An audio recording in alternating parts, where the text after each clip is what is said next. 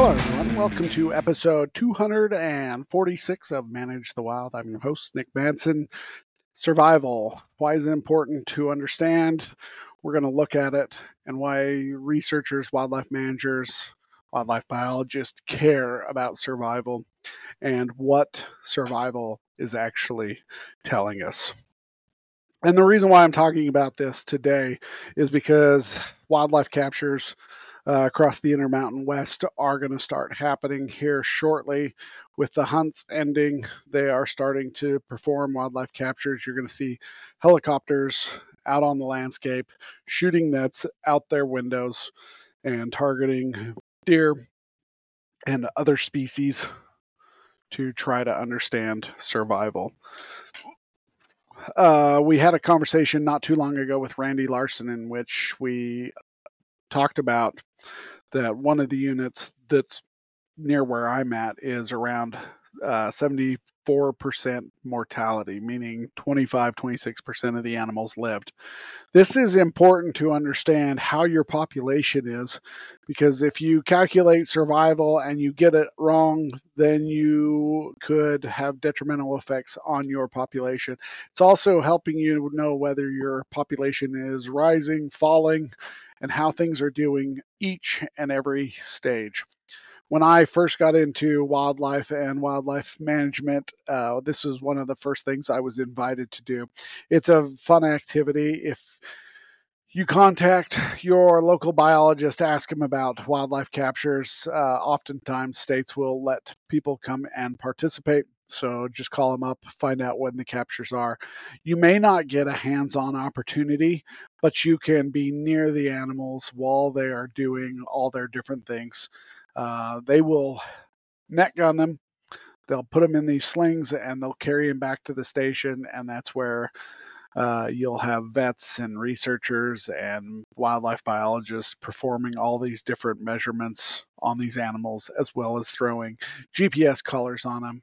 And the GPS collars are what is going to help you calculate survival, because they are marking an animal and then they are knowing its exact movements and they are estimating its age. They're usually pretty good on age. And then they'll have a pretty accurate understanding of when it died. And then the collar will give off a mortality signal. And then researchers, usually technicians, will come in and pick up those animals and try to determine cause of death, mortality, to understand those different types of things. Super important.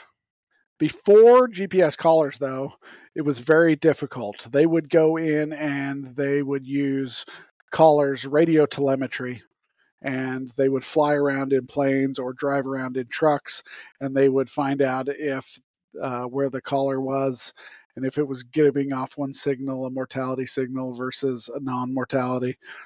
And they would try to determine cause of death, but it wasn't as accurate because it may take you 5-6 days to 2 weeks to come in and find an animal, and they never die near roads.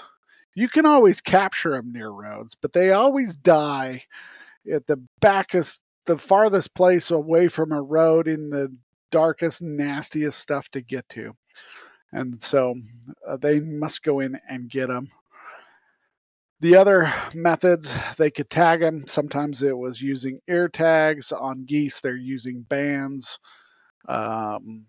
or they are marking them in some type of way. And when the animal is harvested, like a fish, you pull a fish out and it's got a tag, pop the tag, and you can call it in, and researchers will tell you how old the fish was or how old the goose was, when it was tagged, when it was banned, where it was tagged, and how old they estimate it to be. Those are a lot more difficult and the accuracy is not as good.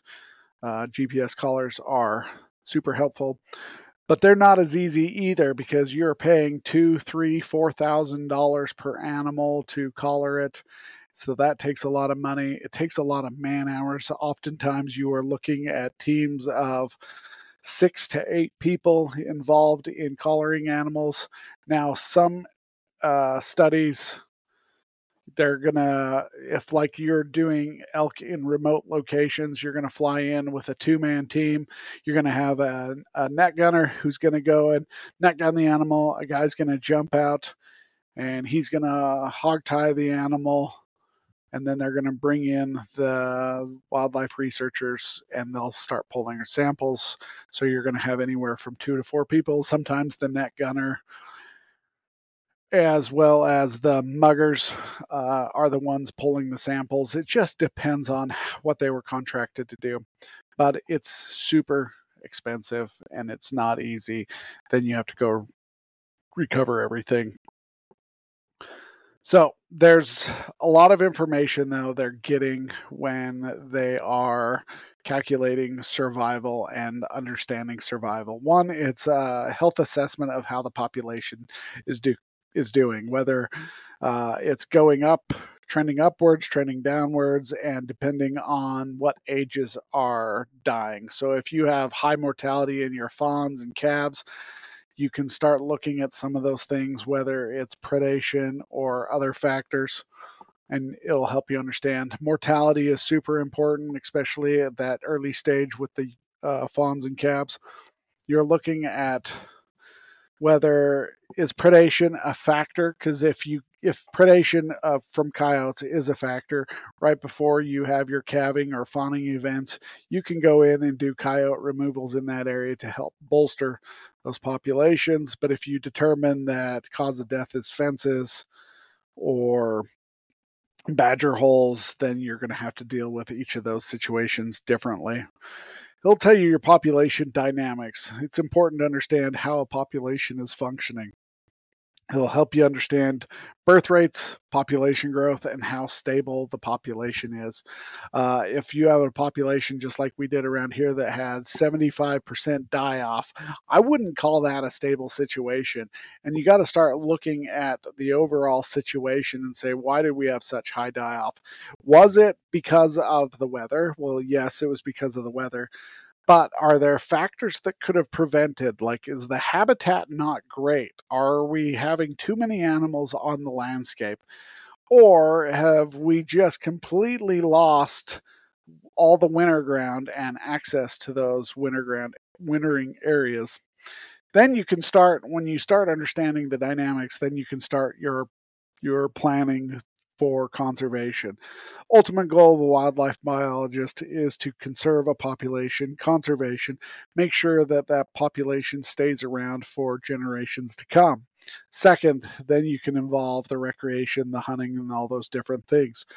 But now you're looking at, okay, this population is on a decline, habitat's bad, survival is really low in all across the spectrums, not just the fawns and the juveniles or the calves. We're looking at high death rates all across, even adults. That puts you into a little bit of a pickle.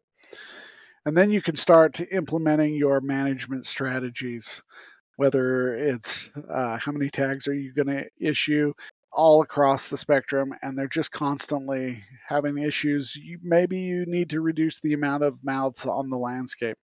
Maybe your habitat's not that great, and so you need to do some habitat work. And so your management strategies will start to come into play once you understand survival.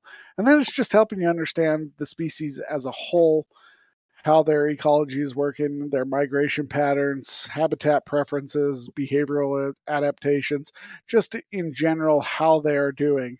If you have a small area with low survival fawns or low survival in calves, and then 5 miles away you see that habitat is different and survival is higher, you can start to look at the differences between the two and say, okay, is it better to model our habitat after this one, where there's higher survival rates versus this one? And then you can start identifying all the different the different threats that are happening to that population, whether it's disease, predators, or habitat, or human encroachment, urban encroachment, all those different things that are coming into play. So super, super important. And there's just a lot that goes into it. Some of the challenges that you face, though, when they are looking at these animals is, are they going to impact the behavior of the animal? Some argue that you're only collaring the weakest of the animals. I know when we do elk captures in the wintertime where I work, they are coming into a trap and we're catching those animals. And so the question is, are we catching animals that are more likely to be trapped? And is there better data that we could out on the winter range that we should be targeting? What type of animals are we catching? Are we catching the lowest fit animals or the healthier? Sometimes when you're doing catching your helicopter captures, the animals could be injured and they could cause problems to the animals. If the collar is not properly fitting, whether it's too loose, it'll slip off, you lose your data. Or is it too tight? You could cause issues there, whether it's chafing, hair loss, or in some cases, it becomes embedded in the skin, causes infection. And then the weight of the collar. There's videos back in the day, the 60s and 70s, of bears being collared that you were using car batteries. That's a lot of weight. And so it could be causing some issues with mobility. But while they're going through the brush, sticks could come down their collar and they could catch. And now they're fighting and they're stuck and they're trapped. And so you could cause issues that way because now you're affecting their normal behavior, their normal activity. If they normally go through a stand of trees and now every time they do, their collar catches, it's going to start to affect their behavior. Some species, when they're collared, uh, get identified as the group as being an outsider because they have something attached to them that the rest of the group doesn't like. There is thoughts that animals that are collared are more likely to attract predators because in the blur of animals as they're running past, a collar kind of stands out and breaks it up and is something different. And then the stress of it all, capture myopathy. How are these animals being affected after captures? How long is it taking for them to recover? And that's why researchers and people, rightly so, will question whether the survival data is accurate or not. And that's a good question. We had 74% mortality, and we know that because 74% of the animals that we collared died across all ages, not just fawns, but or juveniles, but across all ages. But the question then can be, did we catch the best and fittest animals or the lowest fitness of animals? And is the information we're getting a good representative across the board? Or did we just catch a bunch of weak animals and 74% of ours died, but 38% of the total population survived? That's a good question. It's hard to tell.